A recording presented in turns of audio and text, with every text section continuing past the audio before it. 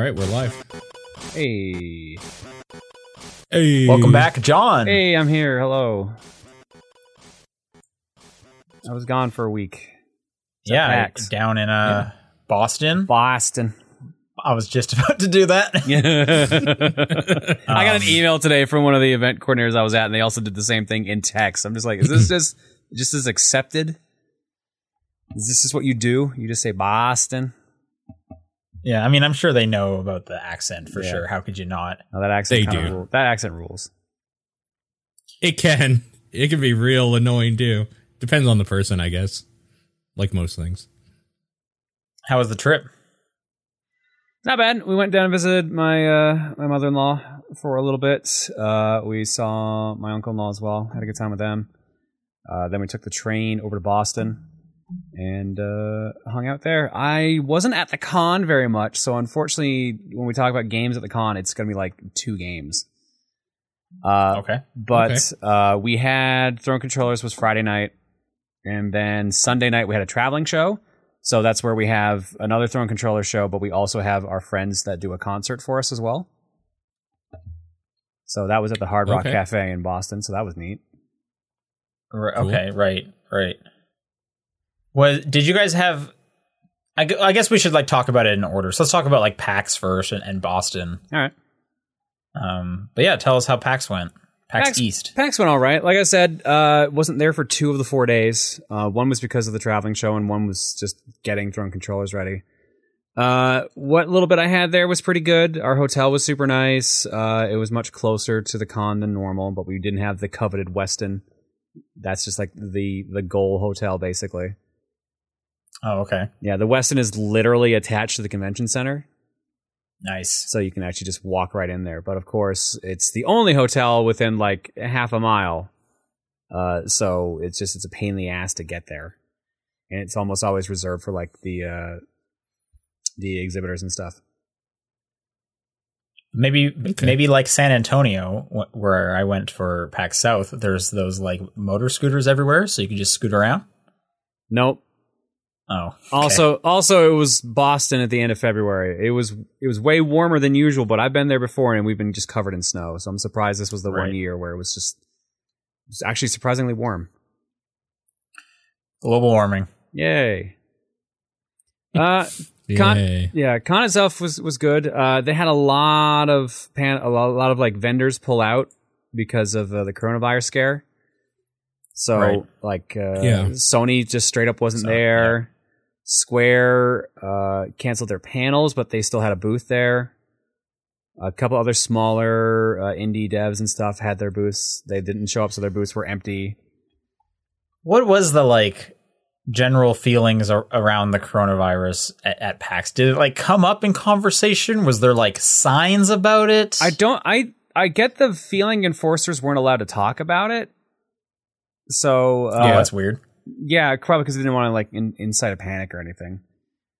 We saw a lot of people wearing face masks.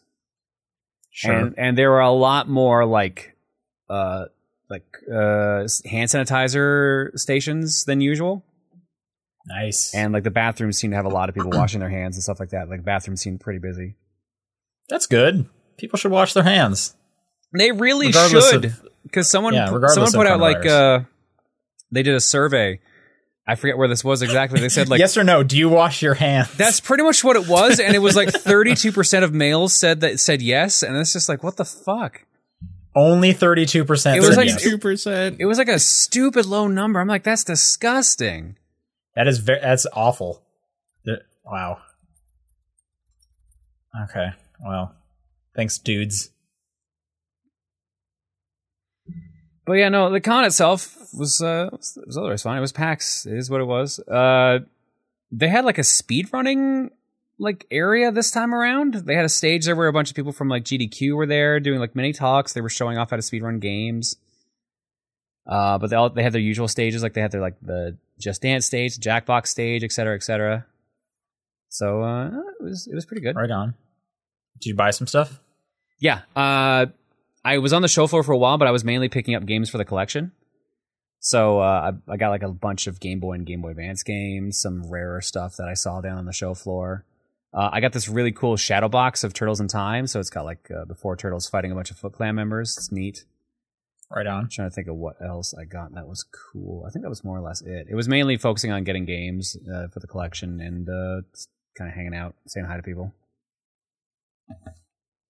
And the collection that's the name of the museum?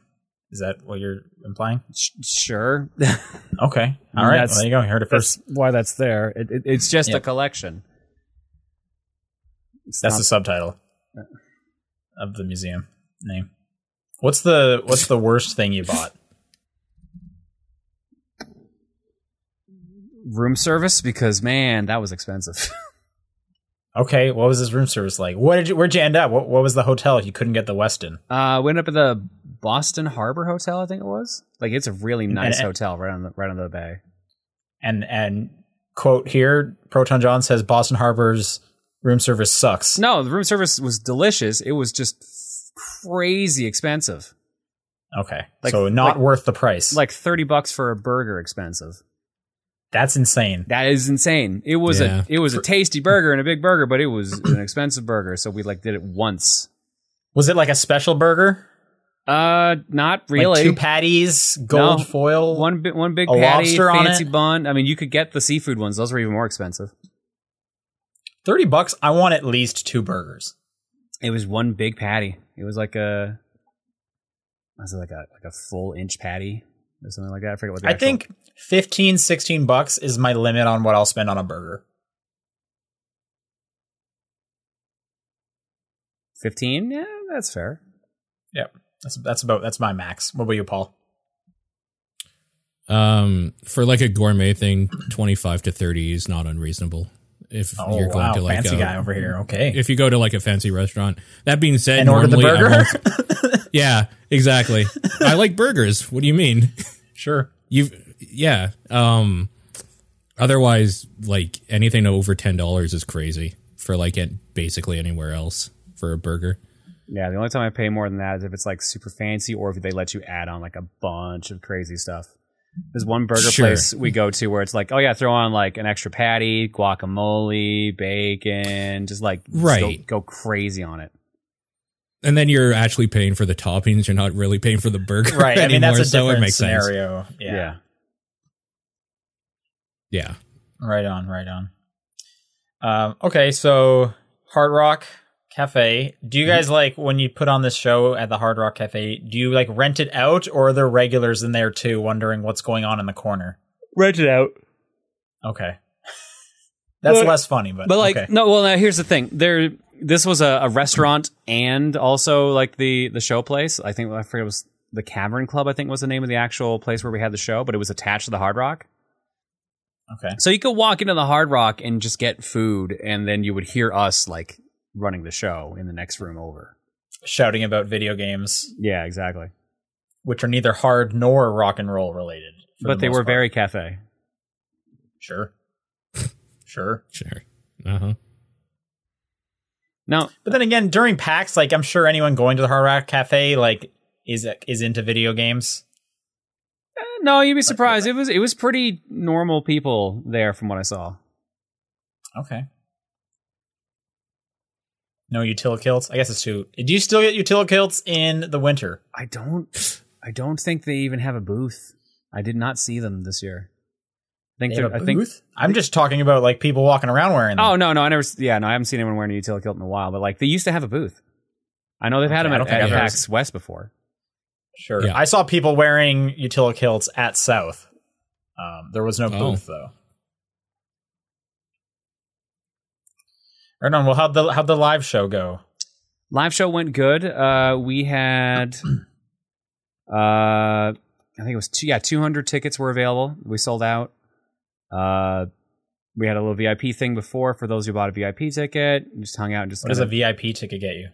You get in earlier. We were going to do a Q&A session, but we turned it into a meet and greet. So basically, we just kind of all separated and just chatted with people in the room. Okay. So, and they got to get seated early. They got to take the nice seats up front, etc. They got a signed poster from us as well, and like it was just it was a nice, cool thing. There. Okay, that's a lot. So, what's the price difference on these tickets? 50 versus 15. Oh wow. Okay. All right. Seems like a good deal. $50, sure. Yeah. That'll get you into PAX. No, it won't actually. They're like aren't the day passes $50? $65. Oh, weird. South was $50, and I remember PAX West last time I went. Those were $50, weren't they? Oh, sorry, they are 60. 60. Yeah, Thursday. Yeah, each day separately is $60, and getting the 4-day pass is $225. So it's a savings of $15. But if you want to do BYOC, which is the bring your own computer thing, it's an extra $35. Oh, and plus taxes. There's also tax on top of that. Sure. Well, cool. Good job. Yeah. When's the next live show? Not 100% confirmed yet, but it's looking like it'll be in Atlanta in May. Because that's when we're doing MomoCon there, so we'll have the normal thing, and we might be having a satellite show on top of that, but we don't have everything locked down yet. We're looking into doing that. Nice. And you said there's like a concert portion to this? Yeah, we have our friends Family Jules and Adriana. They both perform. Jules is a guitarist. Oh, so is it always the same concert people, or is it whoever's local? Same concert people, because usually they also show up at the same cons. So we're just like, hey, do you want to get paid and like have fun? We're like, sure. Nice, cool. Any plane mishaps? Not really. It was a rough, like some turbulence. That's about it. We had bad seating on the way in, like we weren't sitting next to each other. And then on the way back, we had like some super nice seats. We ended up on the Dreamliner that WestJet now has. We ended up in like the premium seats, but not like the business class seats, like with a step before the nice one. So they gave you they actually served you meals. You had like leg room. You had like a giant leg room would be so nice. You had like a 13-inch TV or something like that attached to the chair in front of you. It had like a recliner portion, all this other jazz. Like they're hella nice seats. Okay. Cool. Well, I'm glad the trip was good. Yeah. Paul, how was your last week? It's been good. Just catching up on TV shows. I started watching that one you were talking about last time, that Nickelodeon Netflix show. Oh, yeah, me too. Do you like it? Yeah. I don't know. I watched the first episode because it was like kind of double long. It was like a 44-minute thing or something. Yeah, the rest are all like 22 or whatever. So I was like, okay, let me think about that one for a while. I had other shit to watch anyway. I don't know. Okay. For the show, by the way, we should mention in case people forgot, Glitch Tex is a Netflix Nickelodeon joint. It's okay. I'm not like overly into it. I like the way it looks.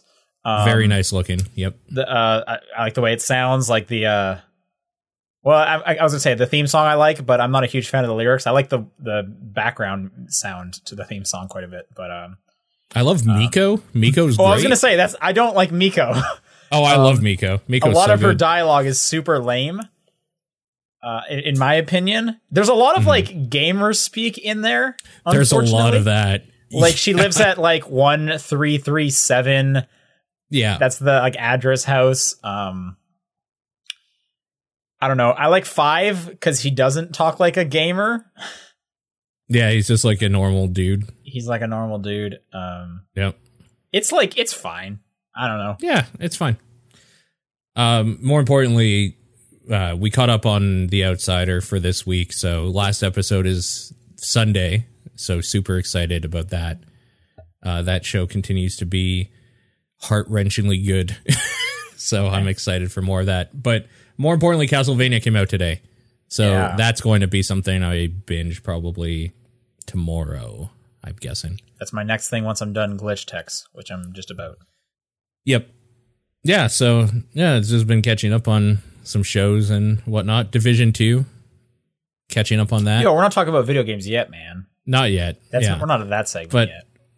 Not a whole hell of a lot more, I guess. At some point I'll watch High Fidelity, that show. It's been ready to go for a while now, but just haven't pulled the trigger on it yet. What about you? What's new with you? Not too much. Let's see, shows, movies. We're catching up on My Hero because that new movie is finally in town here. Okay. This weekend's a big movie weekend. Because we're gonna hit My Hero and we're gonna hit the new Pixar Onward Right. I'm quite excited for. Cool. But yeah, no, nothing really. I'm excited that movies are finally starting to come out again. That's about it. But yeah, let's do the show then. Top down perspective for March 5th. I'm Sean Booker. I'm Paul Fleck. John Wheeler. All right, Paul, you were bursting at the seams. Tell us about The Division 2. Warlords came out. Warlords of New York. So finished the main content through that top level, and now the grind begins. So yeah. Okay, how long is that campaign? 17 missions. So however long it takes you to do one of the missions. That's sizable. I'm surprised you're already done. Good job. Well, I mean, the real game is the end game stuff anyway. So I'm done like the intro to that. I'm done the story stuff. That story stuff's cool. It kind of ends the way I figured it would end. So there's that, I guess. More importantly, though, the way they change stuff in that game for everybody, not just people that have the expansion, is like huge in how they deal with gear and stuff. It's not like you don't have to be reading spreadsheets and looking up builds and stuff anymore. You can actually just tell in game when something is like much better for whatever you're trying to do. Thank God. Like they finally made it so you can. There was like the number was green and it was higher. The number was green, but like if you only went by the number was green, you were doing it wrong because you weren't min-maxing properly. Yeah, you did it wrong. That's okay. It was fine. Yeah, it's fun. It's not fun when you start doing like legendary runs of stuff, but that's what I like to do. The very, very end game stuff. Now it's just like a little bar and you can see right away that like this bar is bigger than that bar for this skill or whatever. You have a skill library now, so you don't have to hold a bunch of loot to like recalibrate your weapons. You just like get those perks and, skill points or whatever, and you just kind of like hide them away in a library that you can use indefinitely from then on, which is so much better. They added season pass stuff, which I don't know yet about. I'm a little. We'll see how they do season pass stuff, but it is free. How does that work? Is that a separate purchase? It's part of Warlords. Okay, so is it like? Okay, so the way it happens now... Is there two tiers, I should say? Is there a free tier and a paid tier, kind of? You just get more with the paid tier, but okay. The base tier is all you need, unless you want more, like, cosmetic So it's shit. like when Destiny switched to seasons, and then you bought... Kind of, yeah. What was their most recent thing? What was the one in the fall? Where they switched over? I forget. But whenever you bought that, it like came with the first season's battle pass? Yes, it's kind of like that. So the way it works now is that it goes up to level 40. And then after that, you have a new, like, what they're called infinite leveling thing. It's not really infinite, but what it is every time you level, you get a point that you can put into, like, doing more damage, having more health or whatever, just kind of little upgrades like that. And this is kind of like Borderlands 3 does this. Yes, like badass points. These are Guardian tokens. Sure, but they were badass points or whatever in 2, I think, is the last one I played. Yes. For Borderlands. It's the same idea, I don't remember. It's like it's leveling after the main levels are done. And then that is also what determines your season pass level and whatnot as well. So that's all just complete endgame stuff. They added new exotics, which is like, yeah, of course they're going to, but they actually went ahead and did it. They added a fucking machine gun that's called Bullet Hell that doesn't need to be reloaded ever. And every 100 bullets, it reloads everybody else in your party's weapons for them. So people are just constantly shooting all the time. And I want it so bad. That's so weird. Dumb. It's so dumb. Yeah, that's a dumb gun. I don't know. That thing's just cool. It's cool to go back to New York. It is a little weird that once you start that content, the New York stuff, you are stuck in New York until you finish the story stuff. I heard about that. That is super strange. It's kind of weird. Yep. And I think it's because when you're in DC before you start that stuff, you kind of like are at max level and you have a gear score. When you go into the Warlords content, that stuff is like erased. You're now like level 30. you're going up to level 40. So I don't think it knows how to parse that information going back and forth, which is why it makes you finish it so that you're in kind of a different instance of DC once you finish that part. And also story-wise, stuff happens that changes how like DC stuff works a little bit, but not really.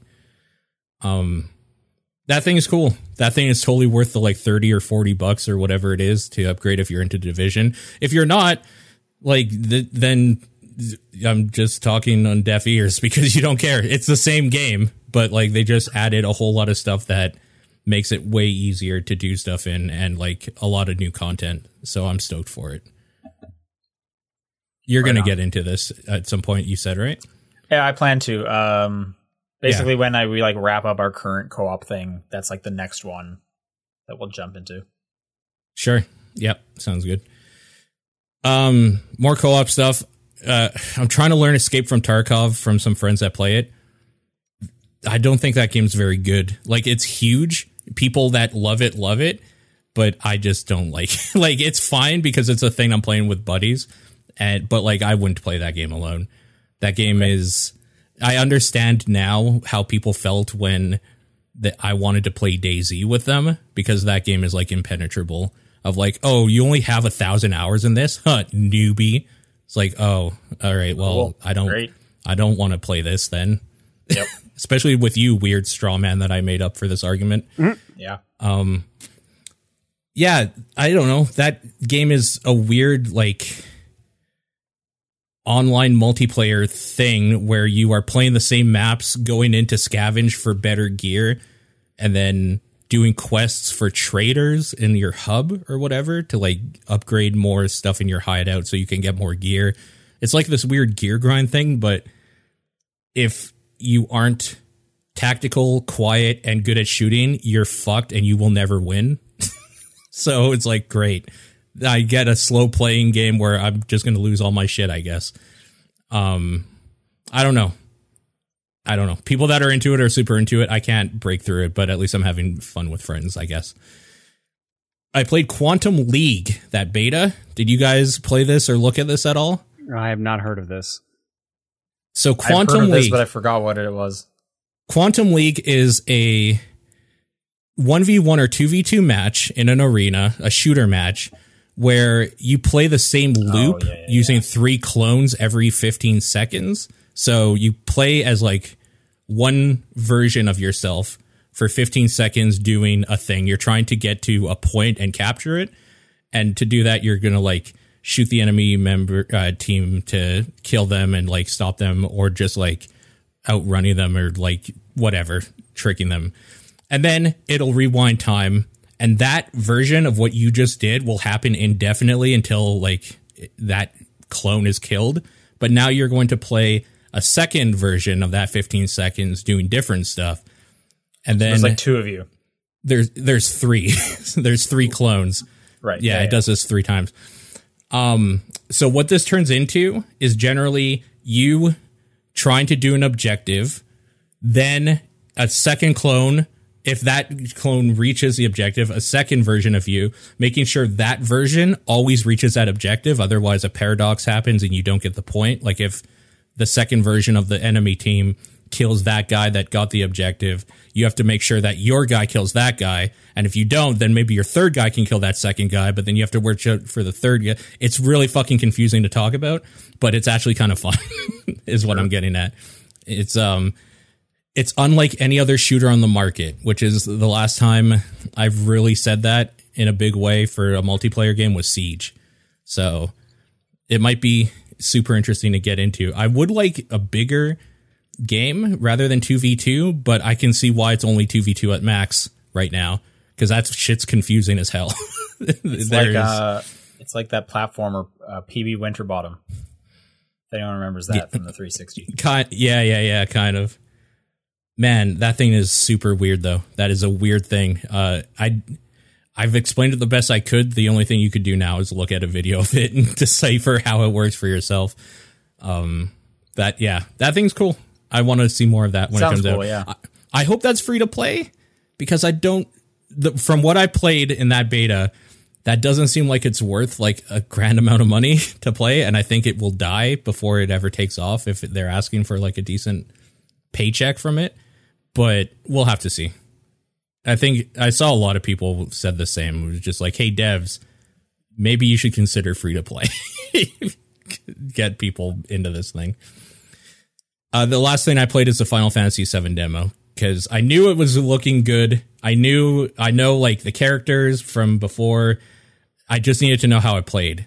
That thing plays amazingly. It plays so good. I was planning when it got announced that it was out, I was planning on downloading it. And then I saw in the description, progress does not transfer to the main game. And I was like, what? It's 2020. How are you not doing that anymore? Like, I thought just demo, that was like a feature all demos had at this point. Isn't the demo like 20 minutes long? Like, it's hella short. Yeah, you barely make any progress. Yeah. You play just I like just don't want to like play the same thing twice. I also assumed it was longer. Also, I thought I heard it was like an hour or two. No. It is definitely not an hour. It's the same demo they had at PAX, which is just like you run into the building, you blow up that robot. That's it. It's like literally like the first like pretty much 20 minutes of the game. Okay. It's like the part that you would do for a tutorial where they're like, use this button to run, use this button to climb ladder, like that. It's just that whole intro thing. That game plays really, really good. I didn't understand how that thing was supposed to work for a while, for like the first few fights, but it didn't matter because they put you up against like shitty soldiers that don't do anything but shoot at you and like every now and then try to hit you if you're too close. It wasn't until the spider tank battle thing that I was just like, okay, it clicked with me on like, this is how you switch between the characters and like set up like these giant combos using multiple characters. And that's only with 2 because you only have Cloud and Barret in that. So that game is fucking dope. I wanted to play more of that like right away. So I was sad it ended. It's real soon. It's real soon. I'm super excited to get into that. Yeah. That was super satisfying how it plays. On the other hand, there's a mode in it called Classic Mode, and that is literally the computer plays itself. And that was kind of funny. So what it is it wants the player to focus. Like the reason it's called Classic Mode is it wants the player to focus on using abilities, spells, or items or whatever. So what it does is it fills in all the normal like fighting attacks of like your characters dodging or blocking enemy actions and them like attacking enemies with their basic things. But because the classic mode is easy, the enemies die in a few hits. So it literally is just like, I don't have to use any spells. The computer's just killing itself.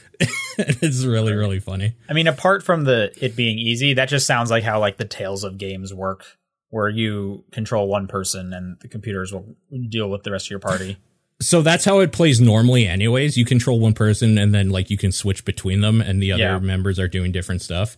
This is like the extreme of the computers just controlling everything and waiting for your input. But because it's on easy mode for it, everything dies in like a few hits. So you don't need to have any input if you don't want to. I just sat there and drank some coffee while watching it, basically. Right on.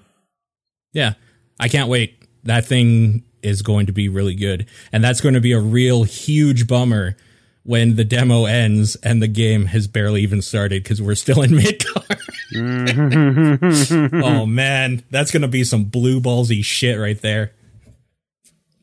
Yeah, well, isn't the whole game just Midgar? The whole game is just Midgar, yeah.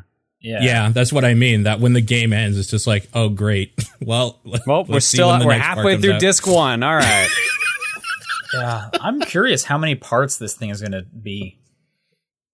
It depends on how much they streamline some of the other stuff. And to be fair, they can. Well, they've been putting a lot more into this one, so it's going to be a longer game than it was originally by far. Yeah. So yeah, it's such a question. And like, when do you think the second part even like comes out? Like, are they trying to make these close at all, or is it going to be kind of like, you know, typical 18 months, or is it going to be a real long like development cycle again? It's so weird. What a weird thing. And as Magical Gamer is saying, it's supposed to harken back to the old ATB FFF battles. That's true, but it would be like if those FFF ATB battles were happening and the enemies were consistently taking 10 damage every second while you were making up your mind. That's why it's funny. That's all I've been playing, though. Cool. All right, John, what'd you play at PAX? Not all that much, because like I said, I was not really there for that long. The little bit I did spend there, I mainly did shopping for the collection. But I played 2 games, and unfortunately, I can't remember the name of one of them right now. I have a card for it somewhere. But it was Fortnite. That's what they call it. Yes, the famous Fortnite booth at PAX. It was like a scuba diving game. You're like 4 like scuba divers, but it was an arena-based shooter, a 2D arena shooter. So you could free aim, twin stick style to shoot at people. You could dodge around. There were special moves you could get and items you could pick up. And it just kept track of how many kills you got through points. But it also had a single-player mode, which there was a bunch of challenges like avoid getting eaten by a shark, like auto-scroller stages, kind of like Battletoads style. Like, it was really fun. I just don't remember the name of it right now, unfortunately. I'll have to try to find the card for that later.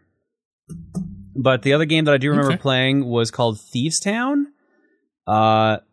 It's done by the studio that's putting out the Picross Puzzle Makeout League game that I talked about last year, I think. This is basically like a 4-player local co-op game where you all like it's I want to say Atari styled, where you all are like these generic thieves, but you have a button that you can press to just like stab with your knife. The idea is you have to kill the other players without getting caught yourself, and you have to try to get the highest score by the end. But there's all these different modifiers on it. Like at one point, you'll all look the exact same, so you can't tell who is who until you stab or get stabbed. Then there's other ones like where you become a sheriff and you have a gun, but you have to kill the other players. You only get more ammo if you kill the correct people, stuff like that. There's special effects like everyone turns invisible, everyone gets knocked out. You can drop bombs, etc. It was a fun little like party game, and apparently it's already out on Switch. Cool. Was that underwater one called Swim Sanity? That might be it, actually. I did a quick Google and Swim yes, Sanity that is correct. Up. Swim Sanity is correct. Yeah, no, that was a fun. Looks cute. Yeah, that was a fun little game, and it is coming out. Oh, did it actually come out? That's weird. No, release date fall 2019, coming soon on Steam, so it's not out on Steam yet. But weirdly enough, it says initial release date February 20th, 2019 on Wiki. That doesn't seem right. I really like this art style for it. Yeah, it was a fun game. Yeah, it looks like it's not quite out yet, but it will be soon. Mm-hmm. So yeah, I had fun with that. I had fun with Thieves Town. Unfortunately, everything else that I wanted to check out, lines were too big, and I didn't have enough time. So I kept watching like the demo for Fall Guys, which looked really fun. Devolver had a couple new games they announced. That disc game that everyone was talking about. I saw that on Twitter. That looks kind of cool. They had their Enter the Gungeon arcade game there, which I really wanted to check out, but again, no time. So, yeah, it was a much more indie centric show because of some of the major studios stepping out. Nintendo had a huge booth, but I think the only thing they were really showing off was Animal Crossing. So, right, yeah. Did you see some Animal Crossing? No. Oh, you're also not in Animal Crossing. I'm not in Animal Crossing. I'm picking it up, but I'm mainly picking it up because my wife's into it. Yeah. Oh, okay. Yeah. So she was excited. That's a weird game to play if you're not into Animal Crossing, because it's not like, I don't know how to word this. I don't want to say like it doesn't have the most fun gameplay, but the gameplay is something that you need to be into. I feel like if you don't like doing chores aren't fun. You know what I mean? Like, I don't know how to express this, but no, anyway. I get it. It's not. It's like it's a time killing game essentially. Yeah, but anyway, if you get some fruit I need, let's hook up. Let's help each other out.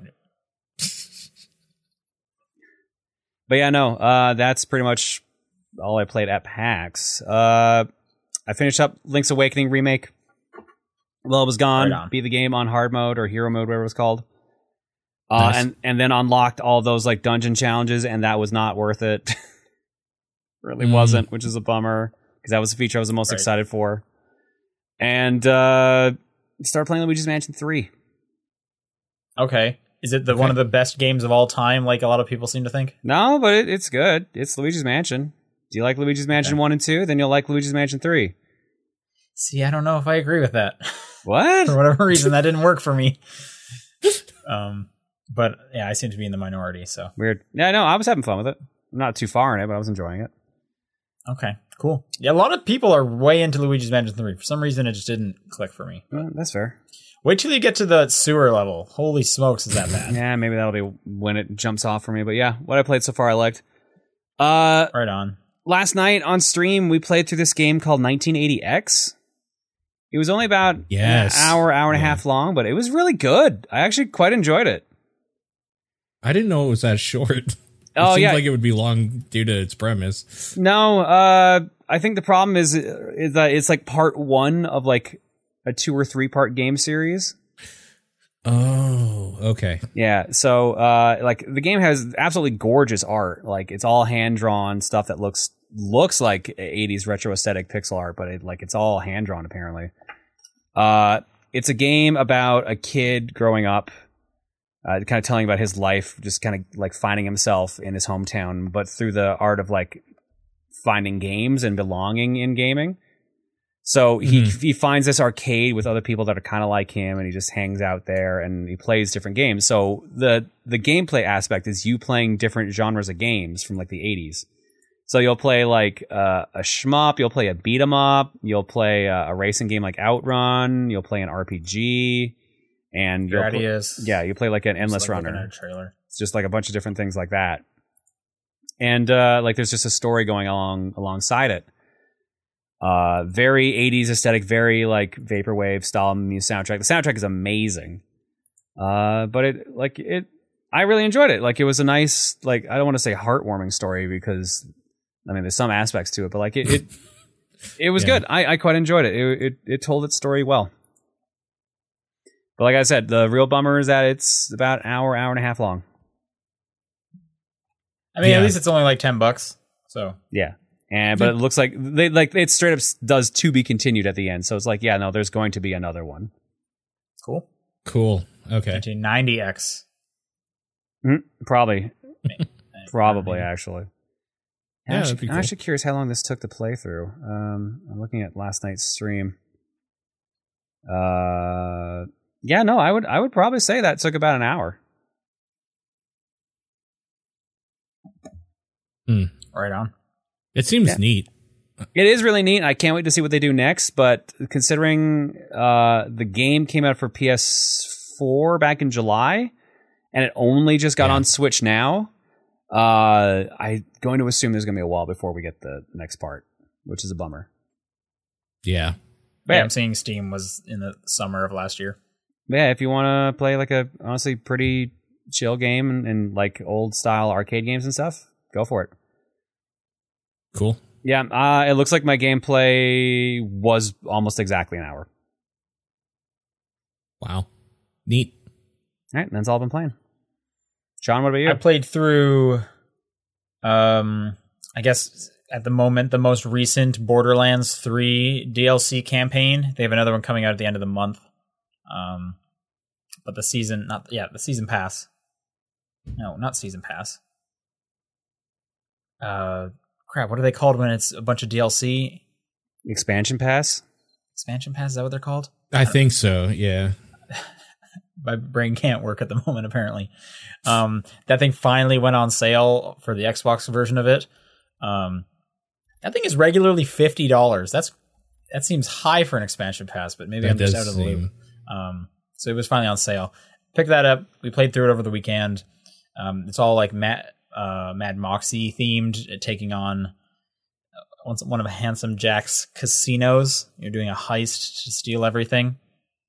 Okay. It's fine. I don't have a ton to say other than it's more Borderlands, and Borderlands plays fine. So I was happy with that. It's actually pretty easy to get every single achievement in that, which was nice, except there's one achievement for having to kill this kind of weakish enemy that like it's like a random chance of whether or not it shows up when you enter the area, which those are just a huge bummer. because you have to just like hope it shows up and just like keep reloading the checkpoint or whatever. That's always annoying when you're trying to like fully wrap something up, because that's the one thing I'm missing. Yeah. But we played through that, so I'll play through whatever the next one is at the end of the month. And yeah, Borderlands is still fine. Just getting ready for that movie, you know? Yeah, making sure totally. I'm caught up with all the lore. Yep. You know, gotta make sure about that. At one point you find it's like a scrapyard of dead and broken claptraps. Okay. Called scrap traps. Do they just have like weird zombie things going on where like some of them like jump out? They're just kind of all broken or whatever. And then there's like a king scrap trap or something. Great. They all have the same voice as Claptrap though, so my favorite character just got a whole lot of that real quick. Great.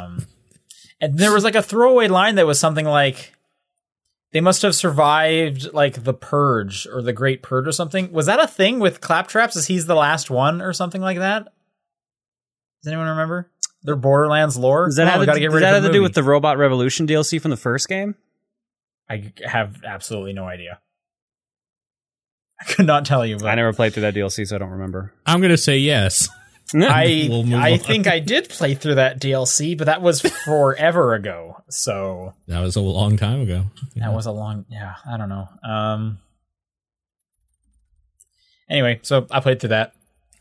I also finally finished After Party.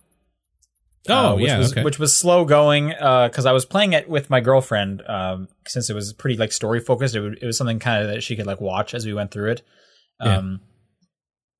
And I haven't really talked about it much here because I was only playing little bits and pieces of it every few weeks. But I finally wrapped it up. I think that game is far inferior to Oxenfree. I've heard this, actually. I heard that it was kind of a letdown. It is a bit of a letdown for sure. On one hand, it's super janky. Yep, I've heard this too. It runs so poorly, which is crazy because like I'm running it on the Xbox One X. And it's still running super poorly. I've heard the PS4 version runs bad. I haven't heard much of the PC version. I've heard it runs bad. I wouldn't be surprised. Yeah, it's weird how bad it runs. Also, like, so the main mechanic is, again, it's like, quote unquote walking simulator. It's, story focused, but you can order like a bunch of different weird drinks from the bartenders, and those will open up different like conversation paths, but they're not even so much paths. That's one of the other issues is they'll kind of add an extra thing you can say that will relate to the type of drink you have. And when you order a drink, it'll be like, oh, this one will make you like really courageous. This one will make you flirty. So it'll give you kind of a courageous or flirty thing you can say at random times. But that barely changes the conversation in any way to the point of like, what is even the point of doing this? Besides making my screen just go all like wonky for like 20 seconds. So that just seemed like kind of like half baked. Maybe there was more stuff going on in the background of like, oh, you actually weren't able to do this unless you were like super drunk, but I don't think that was the case. So that seemed kind of just like a half thought out idea. It was more in there because they liked the idea of drinks doing stuff, but they didn't like go through or they didn't push it far enough. I want to say. Sure. Yeah, and I just coming off of Oxenfree, which is just I held that in pretty high regard, doesn't help. So if you're gonna play like one of Night School Studios games, like go play Oxenfree. I think it's a better game, and they're both on Game Pass. So yeah, kind of a bummer, but what can you do? Yeah. I also did finish Tokyo Mirage Sessions, yada yada yada Switch version. Right. How long was it? That seems like you're going through that pretty fast, honestly. Yeah, I want to say I clocked in around 40 hours. That's way shorter than I expected, especially for a Persona-style game. Yep. It is definitely significantly shorter than a Persona-style game. But hey, I did an RPG. So there's my yearly annual RPG in the can. It was nice. It was nice getting that done. I think that story is garbage. Mm-hmm. Oh god, the story's so bad. The side quests are extremely lame. but the combat is just super fun. And I've said this time and time again. I'm glad I played through it. I'm happy for that. I've always wanted to see what that game was because it's such a weird little mashup thing. So yeah, wrapped that up. So now I'm free to play tons of games. I played some Voxelgrams because Paul on your Switch. On my Switch, Paul would not stop talking about it. So I was like, I got to try it out. And I love 3D Picross. I mean, it's 3D Picross. So 3D Picross is I've said it. I'll say it again. It is the best style of Picross. It is a style of Picross. That's true. And I guess side tangents. They're talking about the Switch. I bought one of those bed frame holders. Oh my god.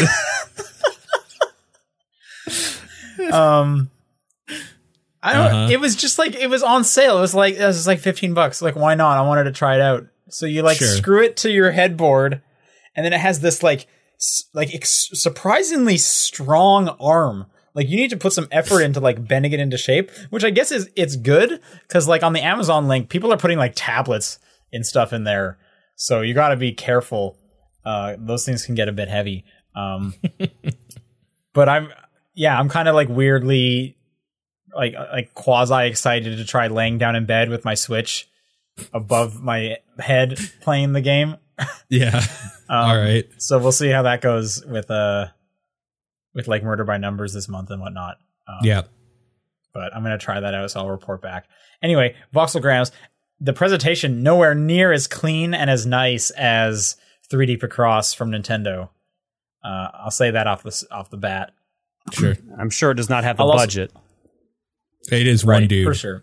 Yeah. I'll also say I'm not a huge fan of the font choice. Sure. Yeah, that's fair. It's not a big thing, but I'm just not a big fan of the choice in font they used. All the axes are inverted. What? Yeah, when you're rotating the block, it's all inverted. What are you using to control it? I'm using an analog stick. Oh, why don't you just use touch? Because I'm playing my Switch and I'm playing on the couch and got it on the TV. Oh, and okay. You have even it on yourself the TV. said it plays totally fine with a controller. It does play fine with a controller. It plays better with touch. Okay, I don't. But if you're playing it on the TV, you can't do it then. Yeah. And I mean, it does. It plays fine, but just both the axes are inverted, and you can't change that, and it's infuriating. Especially the x-axis, man. Come on. That's kind of weird. Yeah. I don't use a stick at all. So I didn't know that. That's fucked up. It's kind of weird that you wouldn't be able to change that either. It is weird because they have the settings are pretty good. You can remap any button you want. That's what I mean. The settings are okay. Yeah. But you can't change the axis thing. So that's super strange. That is strange. And as a result, it just means I keep rotating it the wrong way every time I try to rotate it. Also, yeah. And I don't remember 3D Picross doing this. It seems to want to cut away some of the layers on its own, automatically when you're rotating it, as opposed to you deciding to on 3D Picross on the DS and 3DS, you would click something in the corner and kind of drag it in. Right. To say, I want to remove these numbers so I can see the inside. Yeah. You can do that with the shoulder buttons. You can go in and out that way, but it'll do it automatically. It's thinking based on the way you are rotating this block. It makes a judgment that, you want to look inside now. But sometimes I just want to rotate the block. Right. But that seems weird. There's an auto thing in there that I keep fighting against. Huh. Super weird. That is weird. Yeah, I mean, the game's totally fine, but when you're in the very small niche of 3D Picross games and you're going up against like Nintendo just hit it out of the park twice, then that's the only thing I have to compare it to. So it's and because it's not exactly that, I can find these flaws. It's fine. I just have to kind of get the muscle memory of inverted x-axis, and I just have to kind of get that down, and then I'll get good. I'll be fine with it. Sure. It is also $8, so I'm not going to complain that much. Whatever. Right. It is fine for what it is, but it definitely made me think maybe I should just break the 3DS out, man. and just keep going. Because I never finished 3D Cross Round 2. Oh, really? Or the first one, now that I think about it. Yeah. No, I never finished that. Yeah, so you could just go back to it. I could, but I can't play it on my TV. So Voxelgrams has that going for it. Great. I should try out Touch, because I even bought a stylus back when Super Mario Maker 2 came out. Yeah. So I should try that and see what that's like. Yeah, that's all I've been playing this week. So let's go through all of this news. Yeah. A lot of it's kind of quick, but let's start off with the coronavirus minute for the week. Just a minute. Yep. Hit that sound cue. John, go. Sick. Yeah, that's good. Coronavirus. Yeah, that's the actual one, but it's okay. You put a remix on it, John, and I appreciated that. Fun fact, 92% of Americans say they believe it's important to wash their hands after using the restroom, but only 66% actually do. As for washing with soap, almost 70% admitted to skipping using soap while washing their hands. What's the point then? What? Those were some of the statistics I was trying to look up earlier. I couldn't find that 32% one, but I got that one instead. Who puts their hand under water and then just walks out? Like, what type of psycho are you? Just so many people do that. Way more people do that than you realize, man. Can I hit you with another coronavirus fact? Drop it. Coronavirus fact of the week. Sick. Poll finds 38% of Americans say they will not drink Corona beer because of virus. Oh my God. Branding. Anyways, I wonder how many meetings do you think like the head honchos of Corona beer have had just to be like, this is tanking our sales for the month. They're freaking out for sure. They're associated with a fucking pandemic. Like, why wouldn't they be? GDC got quote canceled, quote postponed. Unquote. No, it's postponed. Well, postponed till summer, but nobody knows what that means or when that is yet. So we'll see. No one knows when summer is. It's a tragic tale. It's true.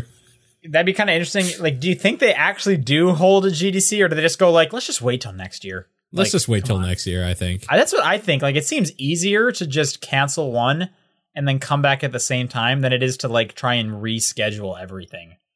I think so. But yeah, this happened right after last week's show. We were wondering, it's only a matter of time before it happens.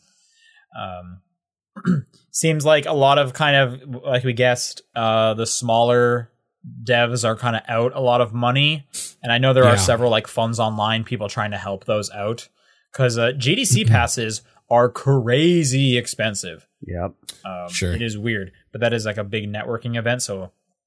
And then, like, hotel in San Francisco travel for people out of state and city. Sure. Like, it's crazy. I have heard a lot of stuff around GDC. They are, like, getting refunds and stuff for a bunch. Okay. But I'm sure there are definitely plenty of stuff they can't. I heard, like, one story of, it was either a European or, like, an African game developer was like, yeah, we scrounged all our money to get to GDC. Now we're just kind of stuck. Yeah, that hurts. That's no good. Well, following in... Sorry, go on. No, go ahead. I was about to mention the next one.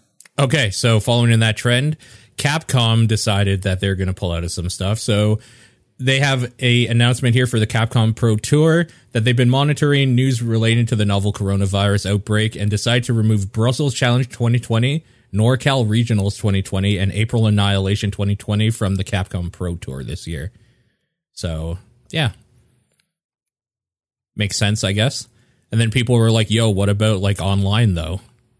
Which I'm going to tie into the next thing here. Oh, wait, did I not pull it? Yeah, right here. Okay. I pulled it. I just pulled it in the wrong spot. Okay.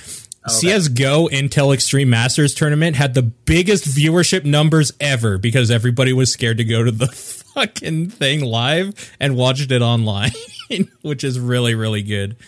That's super weird. So yeah, more than 1 million peak viewers saw Navi's 3-0 sweep. So Intel Extreme Masters Katowice 2020 for Counter-Strike owes its numbers of viewership to the last minute quarantine and people having to watch from home, which I think is hilarious. But so weird. There you go.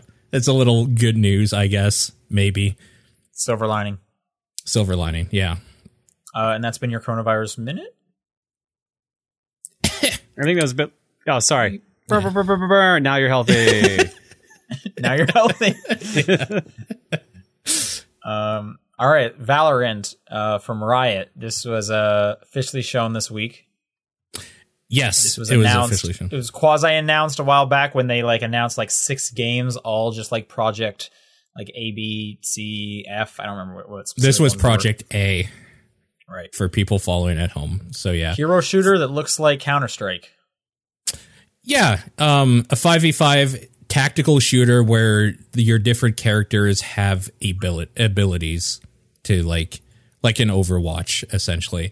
But it doesn't seem like abilities that you just murder everybody on the map instantly. It's more like controlling an area, like smoke, and I think one of them was almost like a weird little teleport or like a double jump or something.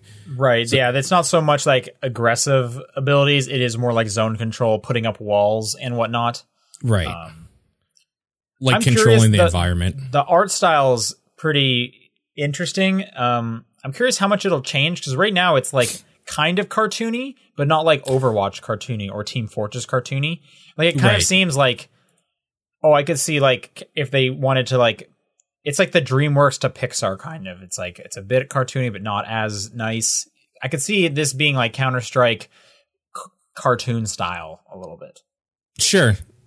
It almost looks like a Team Fortress 2, serious style or something.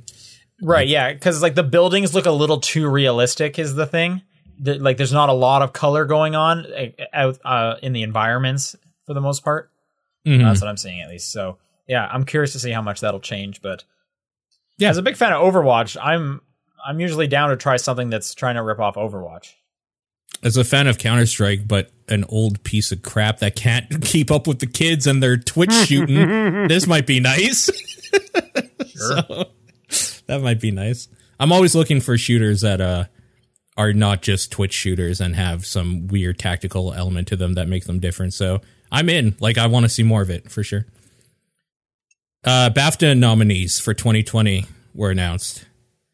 There's a whole lot of them. So do we want to go through them? Should we do this another time?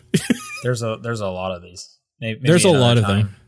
I mean, yeah, we could go through them. I'm just not ready to take down. Maybe let's just look at what's the best game. What is their list for best game? Okay, let's take a look here. Actually, I pulled it up.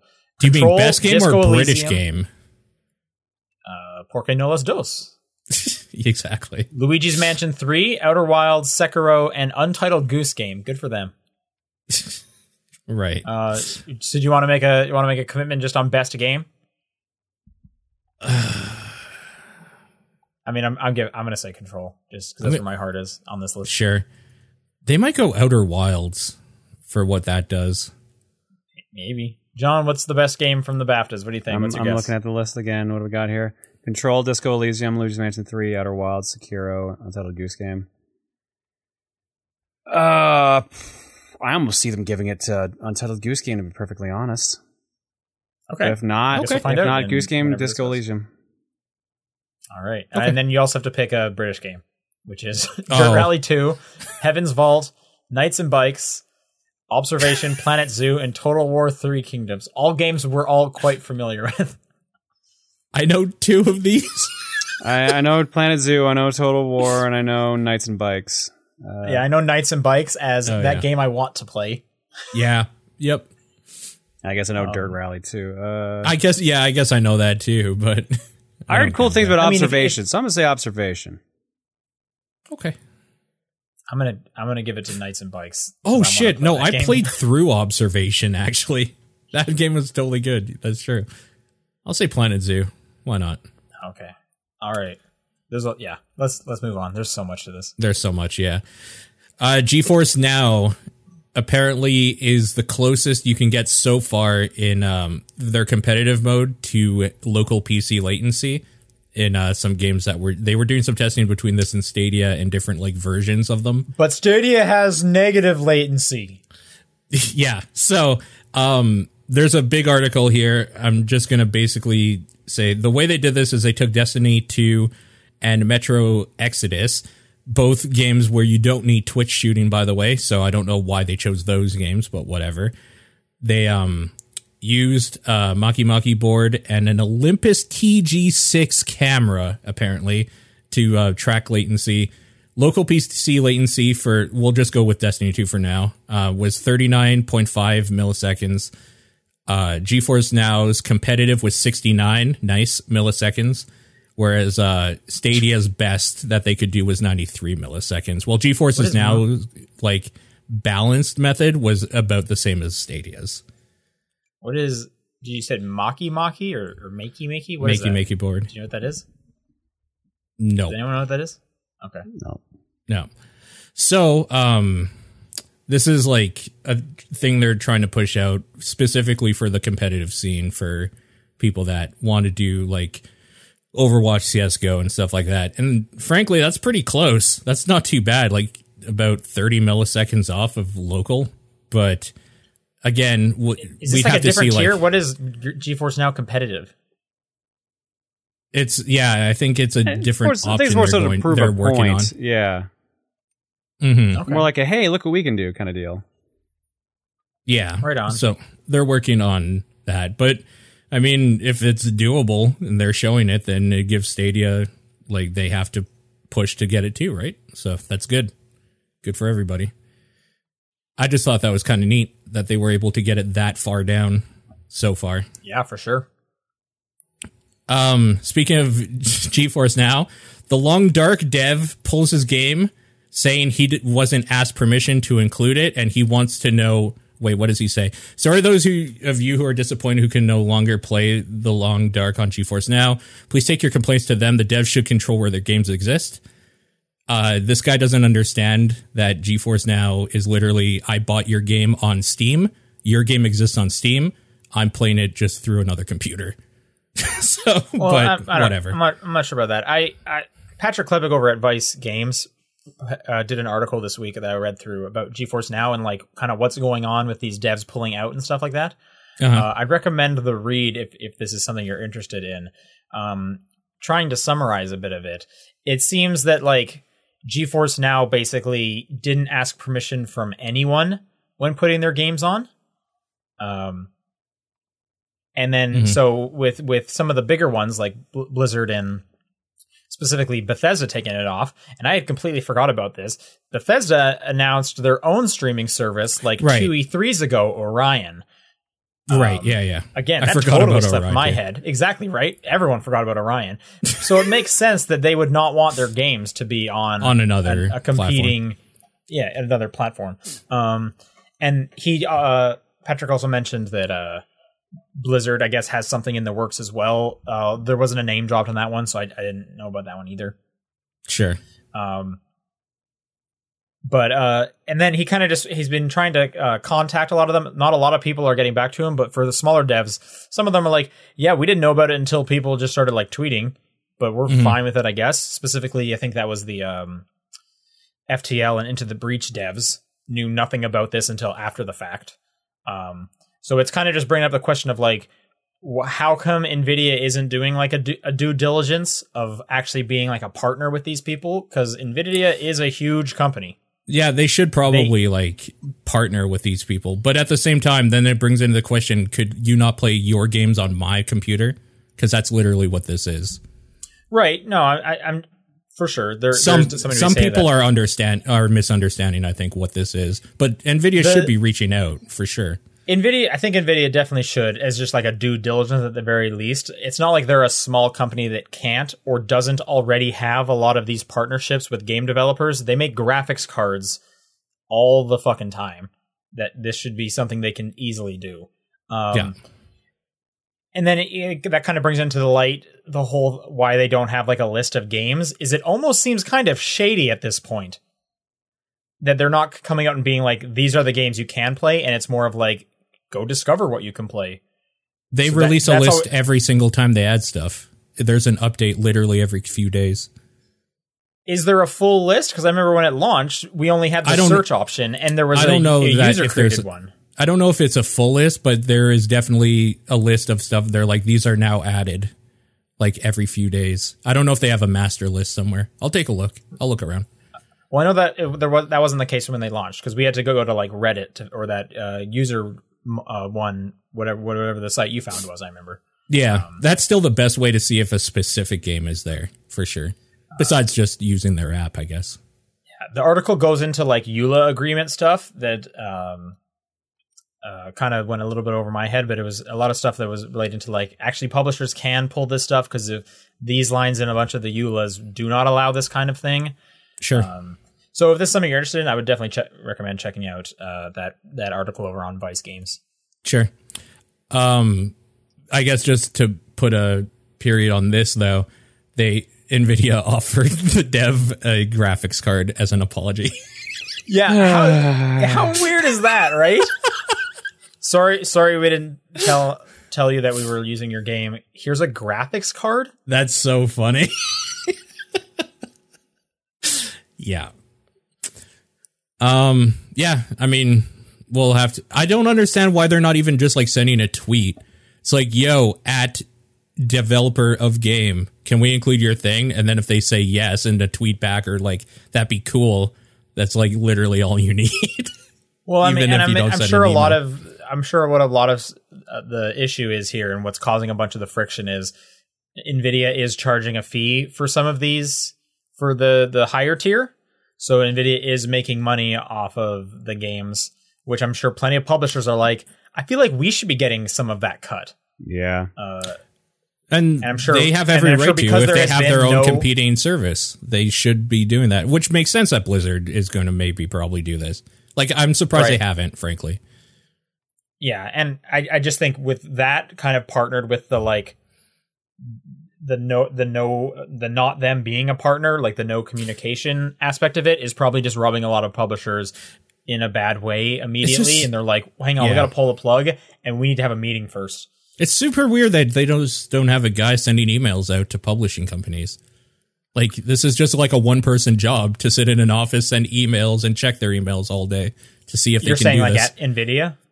At NVIDIA, yeah. Like, this seems like an easy fix. The cynical idea is maybe they figured this is exactly what's going to happen, but hey, if we just launch, we'll get so much good press immediately, it won't matter. The ball will be rolling, and then the fans will be will be on our side, and it'll be the developers that look bad for taking their game. They don't have any money yet, though. They don't start charging until May, even for like the 3 month, because they gave 3 months free to everybody who wanted the Founders Pack. So everybody could just cancel at this point, and they don't get shit. Seems weird. Right. This whole thing's weird. It's been kind of interesting to follow, though. It's definitely a new age of video game stuff going on here. Sure.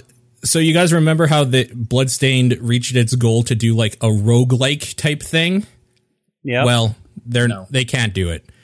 Basically because of the way that the game is made, they can't make a procedurally generated castle without it breaking everything. So what they're doing instead is they're introducing a randomizer mode. So that honestly makes way more sense. Considering the structure of that game, I'm surprised they even said they were going to try doing that.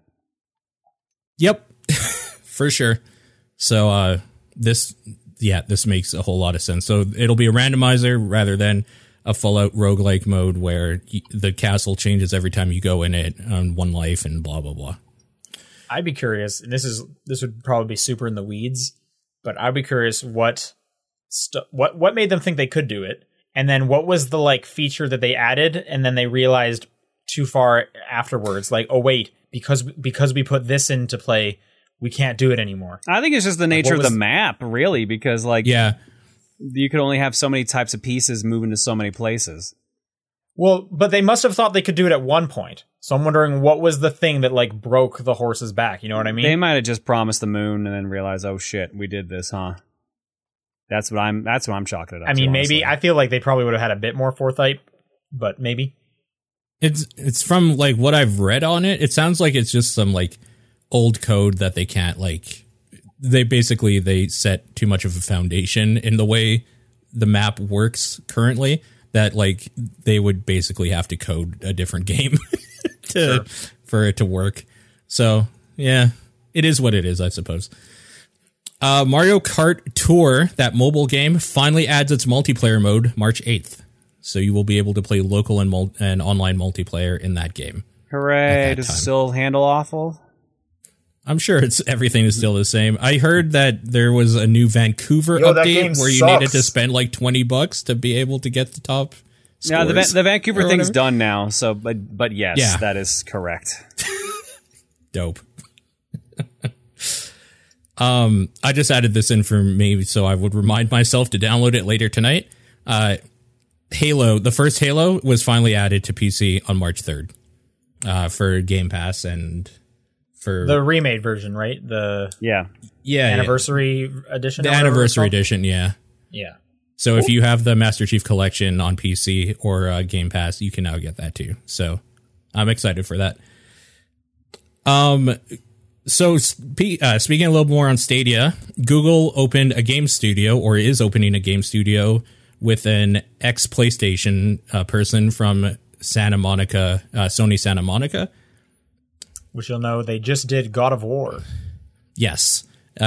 Specifically, I'm looking for her name here, actually. I didn't write it down in here. Shannon Studstill. Apparently she was the executive producer of God of War specifically. So, right. Yeah, that should be interesting. So new studio for Stadia. I mean, good. Stadia needs more games. Yeah. Stadia needs more games. That's the first step. Did you see that article that was going around the other day about how devs think it's going to get canceled, so they haven't actually tried to get their games on there? I did hear about that a bit, yeah. Bummer. Yeah. Which, I mean, that's on Google to have better wording saying, no, look. If they're buying a studio, like, that's going to be at least a year turnaround, minimum. So, like, there's got to be some plan, right? I mean, you would think they would do something similar to, like, the Epic Game Store approach of, like, yo, we will give you all this money if you put your game on our platform. Yeah, because that seems to be working pretty well for the Epic Game Store. I kind of thought they were just going to do that. Yeah, and clearly that can't be the case, because there would be more like indie games on there being like, "Hey, we did it. We're in the green." Yeah. Weird. So who knows? Weird. Just some more stealth adding stuff happened. Konami added Symphony of the Night to mobile, and it is controller capable.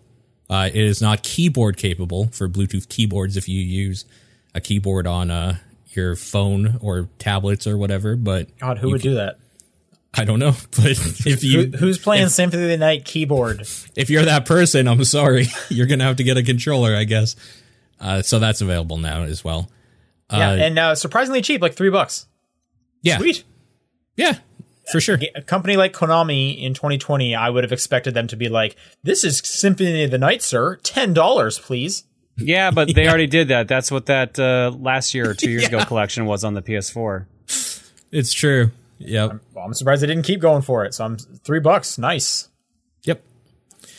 DuckTales Remastered came back to digital storefronts. That was a big surprise.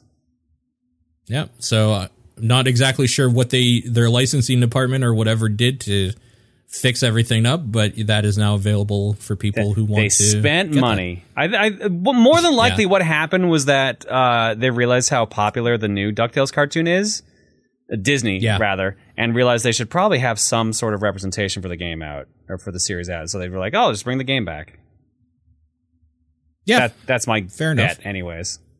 Someone appeased the big mouse himself, exactly, with an offering, a sacrifice, if you will. Oh boy, that sure is a lot of money. Yeah, exactly. Antonio Banderas joins cast for Uncharted movie, so that's a thing. Honestly, the only thing that came out of this. What was that sentence you just uttered? I need to hear that again. What? Antonio Banderas. Yeah. Is it just me, or is he looking old? He's looking old. He's pretty old, isn't he? He's like in his like 60s? No, he's definitely old. I feel like when it comes to like my perception of Antonio Banderas, it's just that meme. So he's just eternally that age. And then I see current day Antonio Banderas, and it's like, whoa. Yeah, Antonio Banderas will be 60 in August. So he's got to be Sully, right? God, I hope so. That would rule. Man, there's some names on here. Antonio Banderas, Tom Holland, and Mark Wahlberg in Uncharted. Fuck. Yo, look at this. There's some names going on. Look at this picture I just found of Antonio Banderas and tell me that he would not be the perfect fit for Sully. All right. Yeah, that's pretty good. You should put this in the chat. Yeah, I'm going to put this in the chat. Oh, shit, I can't. I just copied that, actually. Never mind. Okay, well, it's pretty good, guys. He's got like a rat stash. Here, have a giant link. Yeah, reach character limit of 500. Never mind. All right, speaking of video game, movie, TV properties that will not happen, they announced a Last of Us TV show this morning. Okay. From Craig Mazin, who is the writer of the upcoming Borderlands movie. Great. As well as the Chernobyl. Chernobyl's so good. Chernobyl's so good, everyone says. Yeah, for sure. And I guess this guy likes video games a lot. Cool. So my friend sent me a tweet. I guess there was a short Twitter thread of him saying, I'm the biggest Last of Us fan. And someone was like, well, why don't you make a movie out of it? And he was like, sure. And that was like September. Well, damn. Yeah, exactly. And obviously Neil Druckmann from the studio is working on it too. It was also then later confirmed that this is a pivot from the planned movie that was quote unquote in production. Okay. So it's pivoting to a TV series. I should also say it's on HBO. Yeah, so they'll have a decent budget. I'll believe it when I see it. Sure. I don't know. What do you guys think? Are you going to watch a Last of Us TV show? I didn't like Last of Us, so no. Yeah, I mean, I'm not a big fan either, but I'll watch this.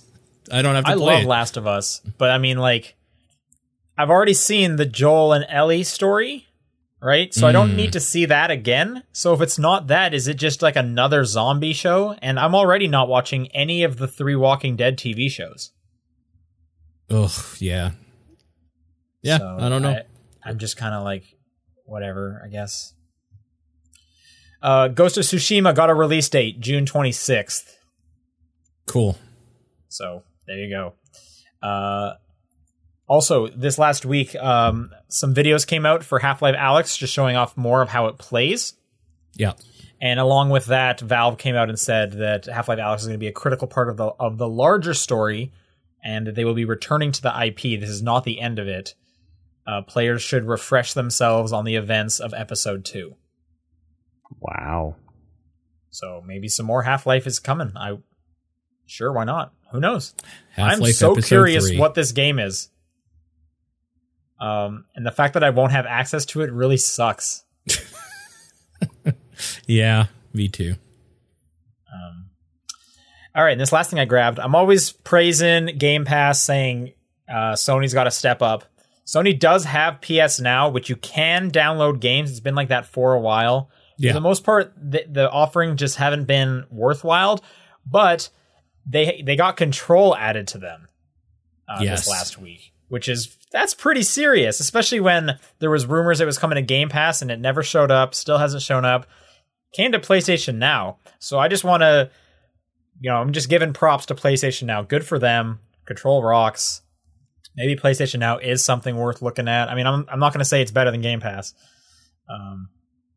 But anyway, Control's also only there until August 31st. So like their window is way smaller than Game Pass, it looks like. Yeah. I'm not sure what the deal with that is. But Game Pass like never mentions when the games are gone. They also don't really seem to leave that much. Or they do it so quietly no one notices. So anyway, if you don't have an Xbox and you've been missing out, PlayStation Now, I guess for right now is a good thing.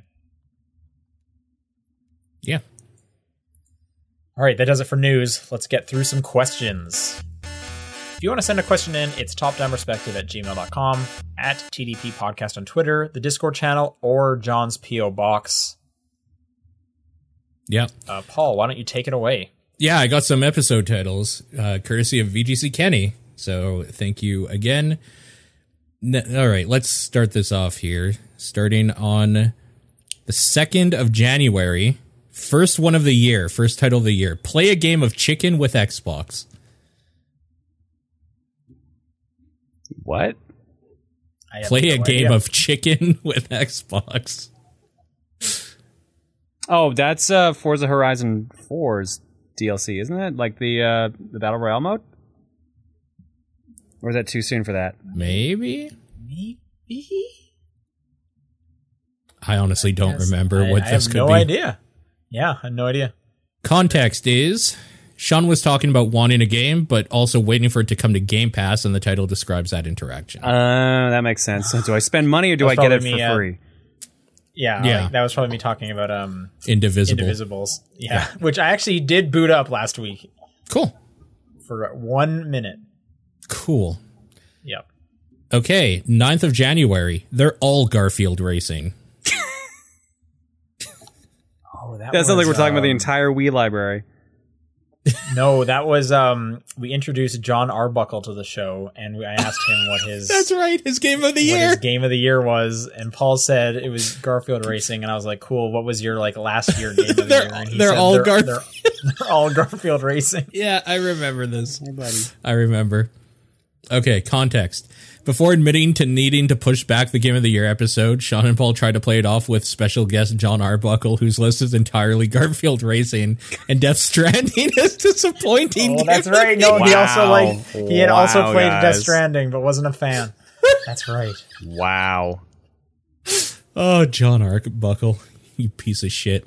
All right, the 16th of January, Game of the Year edition. Sean in February. Title? Oh, wait, the Game of the Year one has a title? Yeah, it says GOTY, Sean in February.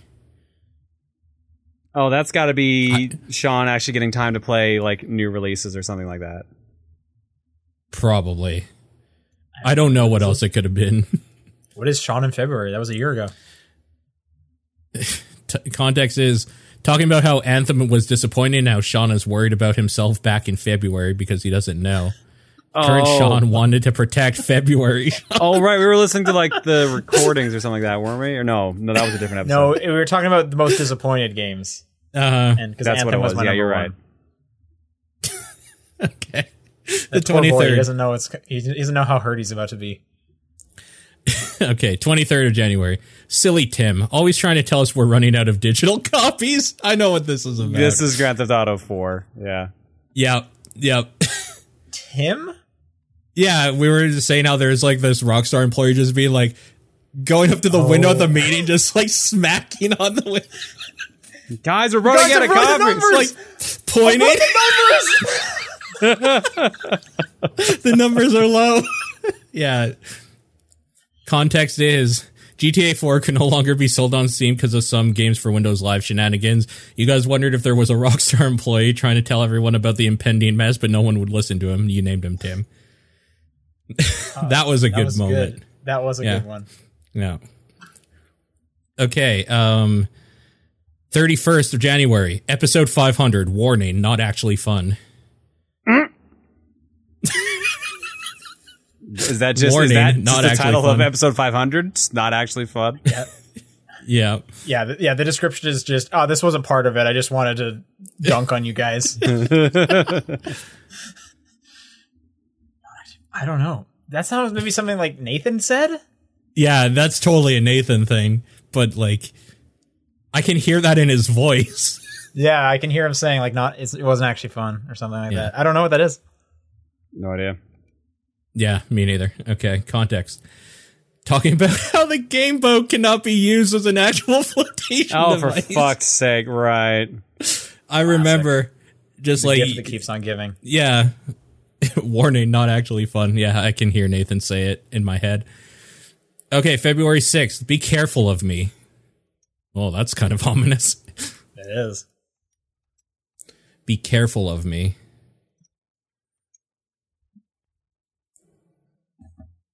February 6th, a month ago. God, our memory is terrible. How do we not remember a month ago? I don't remember this at all. I don't either. Is someone sick? That would make sense, but I don't think any of us were sick. I wasn't sick. No. All right. Context was a question came up about if you were to body swap with each other. John said he would call his wife and tell her this. Oh, right. Okay. Be careful of me. Okay. 13th of February. I kind of run the new E3, bitch. That's Jeff Keighley pulling out of E3 and running the Game Awards. Yeah. I think you're right. Yes. Context, Jeff Keighley said he wasn't going to be at E3. Paul said that this could be one of the reasons why, on top of various other reasons. Okay. And the 20th. Whoever loses, Nook wins. This was me complaining about Animal Crossing because we were talking about all the direct stuff. Okay. Yeah, sure. I believe that. Context is talking about the confusing limitations of Animal Crossing New Horizons. Yeah. Okay, cool. Thank you again for sending those in. Yes, thank you. All right. First question from Hebrew Lantern. What is your stance on the overpopulation of Yoshi? Do you think we should kill more Yoshi to make sure they don't overeat and kill themselves off? What if they eat themselves? They do lay the eggs of themselves. What if they just eat them in, like, the egg form? That's horrible. That'd be like feeding like a pig some bacon. Or like a Which chicken, apparently they'll eat it. an egg. Ugh. I don't know. What are your guys' stance on Yoshi? Pro Yoshi? Pro Yoshi. I was pro Yoshi until they gave him a voice. So it's been a long time. I'm not the biggest Yoshi Island fan. I think that throw mechanic is bad. I've been meaning to revisit Yoshi's Island because I think I didn't give it a fair shake the first time I ever played it. And I never finished it completely to the end either. So I've been meaning to go back to that one. I think for the most part, I'm pro Yoshi, though. Yoshi's a good tool. Like, that second jump is so helpful. I'll probably play Yoshi if I'm playing like a Mario Party. You know, if you somehow get me to play a Mario Party, I'd probably pick Yoshi. If Toad's not an option. Yeah, at least he's not humanoid, so there's that. He's a different, like, and John, you said you're pro Yoshi? Yeah. Okay. I think I'm pro. You're Yoshi. over Yoshis. I'm they're so blasé. over Yoshi. They're so blasé Yeah. now. They're so last year.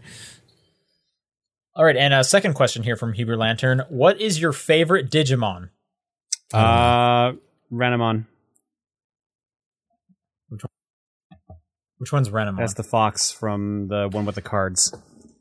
What's the sexiest Digimon? Give me a name. I'll look it up right now. Probably Anjouamon, which is Gautomon's evolution. I don't know. This topic of conversation sucks. I don't know. I don't know any Digimon. Legitimately. Just type in sexy Digimon. You're going to get a million results. Why would you not just think to do that? Your computer's going to break from all the viruses. Fuck, I'll do it. Holy shit. This Digimon is just a sexy angel lady? Yeah, that's Anjouamon. I hate all of That's this. what Gautomon turns into. Wait, what? Yeah, how do you not remember this? How do you remember Gautomon, but not that? I don't remember any of it. I don't care about Digimon at all. I don't know a thing about it. I grew up with it. That's why I remember that. Yeah. Can we talk about maybe like Monster Rancher instead? Oh, Yeah, yes, because if you want a series that's clearly much... It's the succubus one. I can't remember its name. Yeah, I'm looking it up right now. You're right. I don't remember much about Monster Rancher. Wasn't there like an eyeball guy? Yeah, that's Suezo. Yeah. And you remember so much more about these than I do. Pixie. Yeah, there you go. Comet's got it. It's Pixie. Yeah. Man, Monster Rancher was so dope. God. Yo, did you know that like game. that had like 3 seasons for the anime? I didn't know that. I didn't know there was an anime of it. I just remember putting I used to CDs watch in that growing up. It was on like Fox Kids. Like I used to watch it before I went to school. And then when I thought what seemed to me like literally the end of the show, I found out later when I bought the DVD, it's like, oh no, that was like the end of the first story arc. There's like 3 seasons of it. Jesus. Monster Rancher was always one of the ones that came on kind of like in the afternoon on a Saturday. So after I had spent like 5 hours watching Saturday morning cartoons, the ones that like mattered, I had to like actually start my day, so I couldn't just keep watching cartoons in the afternoon. Yeah, like, you know, stuff like Shaolin Showdown, Jackie Chan Adventures, Oh wow. Stuff like that. Those are weird shows to say the ones that mattered, because those are ones people don't remember very much.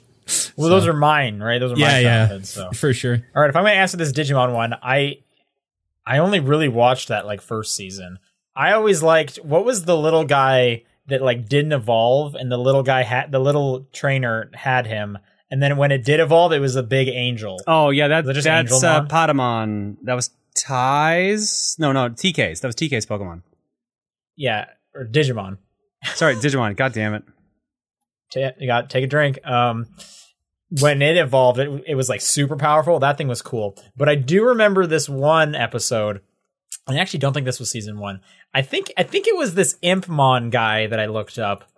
And he wasn't like with the core crew. He just like bugged the core crew a bunch. He was not so much a bad guy, just like an annoying little dude. But there was this one episode where like, I can't remember if he had like these 2 kids that he was like fond of or something, and something happened, but he like needed to help, and he finally like evolved while holding this like toy gun, and he had this huge like blaster on his arm. I just remember it being like the coolest thing ever. It was like my favorite episode, but I can't remember most of it. I'm looking up. Some people in the chat seem to know what I'm talking about though, so this one's for you. I wonder if we're looking at Devimon. No, let's see what else Devimon can turn into. I think it was Devimon. I'm trying to look up this on this Digimon fandom wiki, but I don't fully remember. So someone is saying Beelzemon Blaster Mode. What is Beelzemon? Or is it Beelzemon? No, Beelzemon? Yeah, that's what it is. It is. Beelzemon.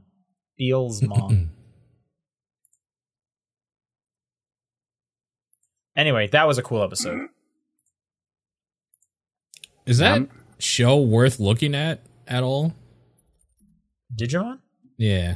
I think they're about to come out with like a movie that is like, it brings back the first 2 characters again, like a serious movie's coming out. I heard there's like 10 movies of that. There's a lot. I remember that first movie, and it had that Bare Naked Ladies song in it. Oh yeah, who remembers that? And it had like Steal My Sunshine and a bunch of other stuff. I remember being into. I couldn't tell you anything that happens in that movie, but I remember watching it and being pretty into it at the time. Anyway.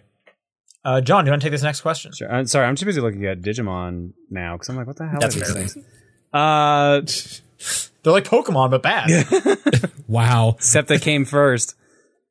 For BGC Kenny, what detail of a game that has little to no bearing on the game itself but is indicative of the game you would be upset if they took out? Oh, okay. Wait, if it's indicative of the game, how can it have little to no bearing? Oh, I get it. It's like the bad dialogue from Symphony of the Night. It doesn't actually have any bearing on the game, but if it was gone, it would feel different. And then they did a retranslation, and I don't like it as much as the original. So that. Okay, sure, that's a good example. That's my answer. Okay. I mean, the one reason why I don't like the remake of Resident Evil as much is because of that dialogue and the delivery. So, kind of the same answer for a different game. Oh shit, Beelzemon has a move called Corona Destroyer. We need him right now. Shit. Oh jeez, holy smokes. That cannot be a coincidence. It's not. It's a sign. Yeah. It's the hero we need, but we do not deserve. Because we're not washing our hands, clearly. I don't have a great answer for this one, so let's move on.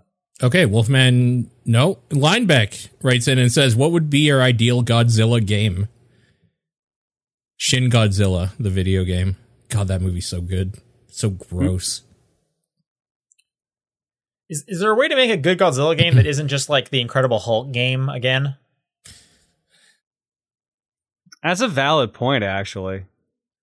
Like an like open world Godzilla game, but it's about you destroying everything. So Hulk Ultimate Destruction, yeah.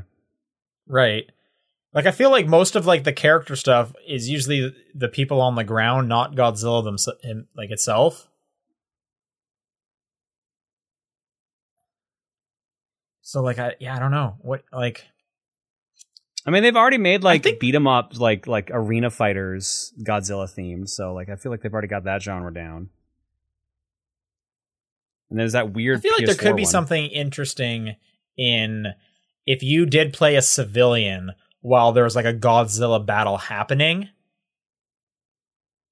I think there could be something there, and it's more, maybe. But then, I mean. You would want to be Godzilla, though. Yeah. Right? You would want to destroy. You could do stuff. it like a Robot Alchemic Drive does it, where you're like the little boy controlling the giant robot fighting monsters. So you could have it so like you're like trying to control Godzilla, but also survive like all the damage you're causing. I also feel like Godzilla is not very fast. It's pretty slow moving, which would not be very fun. At least the Hulk can like jump around fast. You know what I mean? True. That's hard. What if you could just upgrade? That last Godzilla movie was not good. You could just upgrade Godzilla's speed. Just make him fast. Yeah, there you go. He gets the abilities of all the other monsters. So he gets Mothra's ability to fly or float. And he gets some like Mecha Godzilla speed upgrade. Wolfman Jack give me a says, Godzilla Metroidvania. That's what I want. That's weird. The Good Dinosaur, also not a great movie. Just putting that out there. Wolfman Jack. For those of you who have seen both Detective Pikachu and the new Sonic movie, how would you compare them? Which was better movie overall? And which would you say staged truer to the source material? So, okay, who's here has seen both? I've seen both. I've seen neither. I've seen both. Okay, so Paul and I. We're on different ends of this. You're going to say Detective Pikachu. I'm going to say Sonic. So... Well, it's completely subjective. I was about to say that the source material is a little hard. I didn't play the Detective Pikachu game, so I'm just comparing it to Pokemon itself. And yeah, it's an adventure that a kid goes on with a bunch of Pokemon in the world. Like, it's pretty true to the material. Yeah, so I want to say the Pokemon one is closer to the material because Sonic goes to Earth, which that doesn't happen in the original games. Okay, they don't catch any Pokemon though. Yeah, they do. In the beginning, he tries to catch that Cubone. That's it. Pokemon is literally about catching Pokemon, training them to become a Pokemon But not everyone's master. a trainer. Right. That's what I'm saying. That the source material, like, it's kind of not a Pokemon movie so much as Pokemon exist in this movie, in this world or whatever. See, that's what I'm saying this is more, that's what I'm saying Sonic is. Sonic is more, Sonic exists in our world, whereas the other one is in the Pokemon world. Right. So I feel like they have the edge. I mean, Sonic has the different worlds he goes to. This one just takes place on Earth. Right. So, okay, anyway, outside of the source material one, which one's better overall? I had more fun in Sonic, but Detective Pikachu obviously took more. Detective Pikachu. Took more work to do, probably. So. Besides the remaking the model for the main character, I guess, but we're not going to count that. I don't know which one would have taken more, but it's completely subjective. For sure. Yeah, obviously. That first half of the Detective Pikachu movie, where we're just kind of like living in the world, seeing the Pokemon in the environment, that was like the best. Yep. It was very good, and nothing in the Sonic movie came close to that for me, at least. Yeah, I mean, I disagree. So that's why this question is what do you care more about? Do you care more about Pokemon or Sonic? That's your answer. Sure. All right, John, you got this next one. All right, next one comes to us from Gootangs. What does everyone on the show intend to eventually do with their collection? It seems unreasonable in 20 plus years to offload these easily. I'm planning to give my stuff to my daughter or donate it if she says no. Same with what he says. If I'm ever at a point where I'm just done collecting, I'm probably just going to sell it off just to have retirement money. Interesting. Okay. So you're collecting just to say you did it? I mean, God, I hate that you've got me doing this, but I do feel like a librarian of sorts with game collecting and knowledge. So it's been viable for my work and stuff like that. So, Sure. Well, you could just say bury me with my games. I could Put them in the coffin. Oh God. Fill the coffin. I feel I don't want to be that that person like that gets their like grave robbed because they literally just put a bunch of expensive video games in the dirt with them. Sure.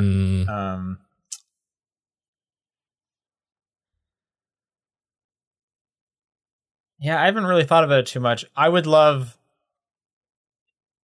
like in 20 plus years, I don't think I'm going to want to get rid of them yet. I would love to live in a house or an apartment that is big enough where I can put a lot of them on the shelf, because right now they have to stay in bins in the closet because there's just no space. Yeah. And it's not even my closet; it's my mom's closet because I don't have any space. Yeah, I don't really plan to get rid of them. I don't know.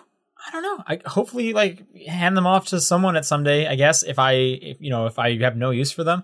I'm sure I will get to a point where I will take a serious look at them and be like, does any of these games really hold any kind of value to me? And if the answer, for example, the Golden Compass on Xbox 360, no, right. I will get rid of that game. They bring up a good point, though. In 20 plus years, unreasonable to offload them easily. Who's going to want some of these games 20 plus years from now? It might be hard to even play some of them. It's getting hard to play some like, Nintendo or N64 games now. I don't think my TV has the plugins, has like the 3-prong plugins anymore. You know what I mean? I mean, there's enough like clone systems and like upgraded systems that can play them at this point with HDMI. Like all my gear has been upgraded to HDMI for streams. Not right. Okay. So then, what do you do with the gear? Do you still have it? I still have my original stuff. Gear? Yeah. Okay. Well, then just switch the question to that. What do you do with that? Right now, just kind of keep it as like a memorial kind of thing. It's just like for the memories. And I do have them hooked up to a different TV that does have those inputs, but so they still work. But right. I can see your point. Yeah. Like. Yeah, the person you're offloading, good chance they won't. You know what I mean? Yeah. Yeah.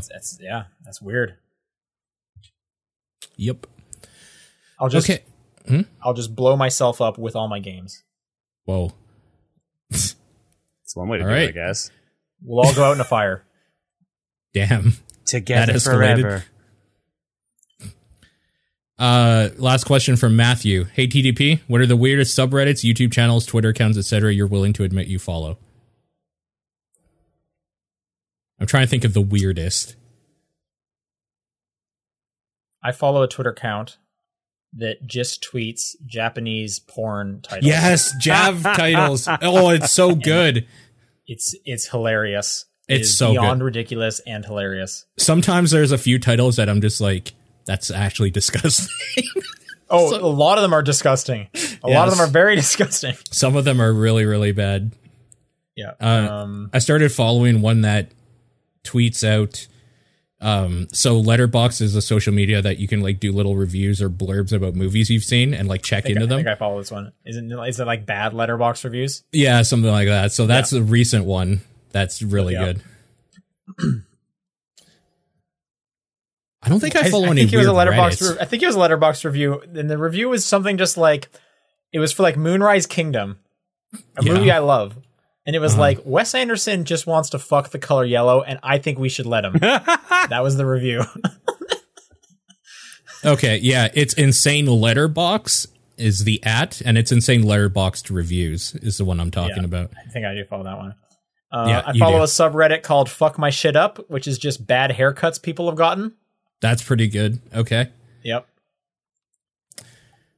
I don't think I follow any weird subreddits.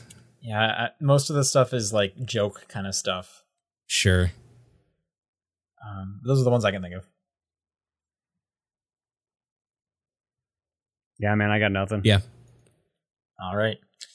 Then that will do it for questions this week. If you want to send in a question next week, it is topdownperspective@gmail.com, at TDP Podcast on Twitter, the Discord channel, or John's P.O. Box.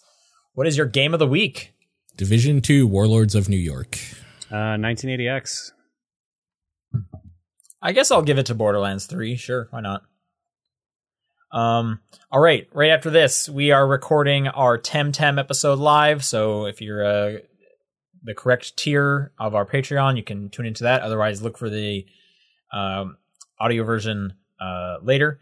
Also, the poll for our March game has finished, and we will be playing through and discussing Murder by Numbers at the end of the month.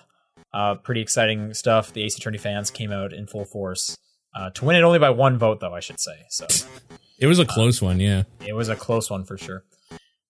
Anyways, that'll do it for this week, so we'll see you guys next week. Later.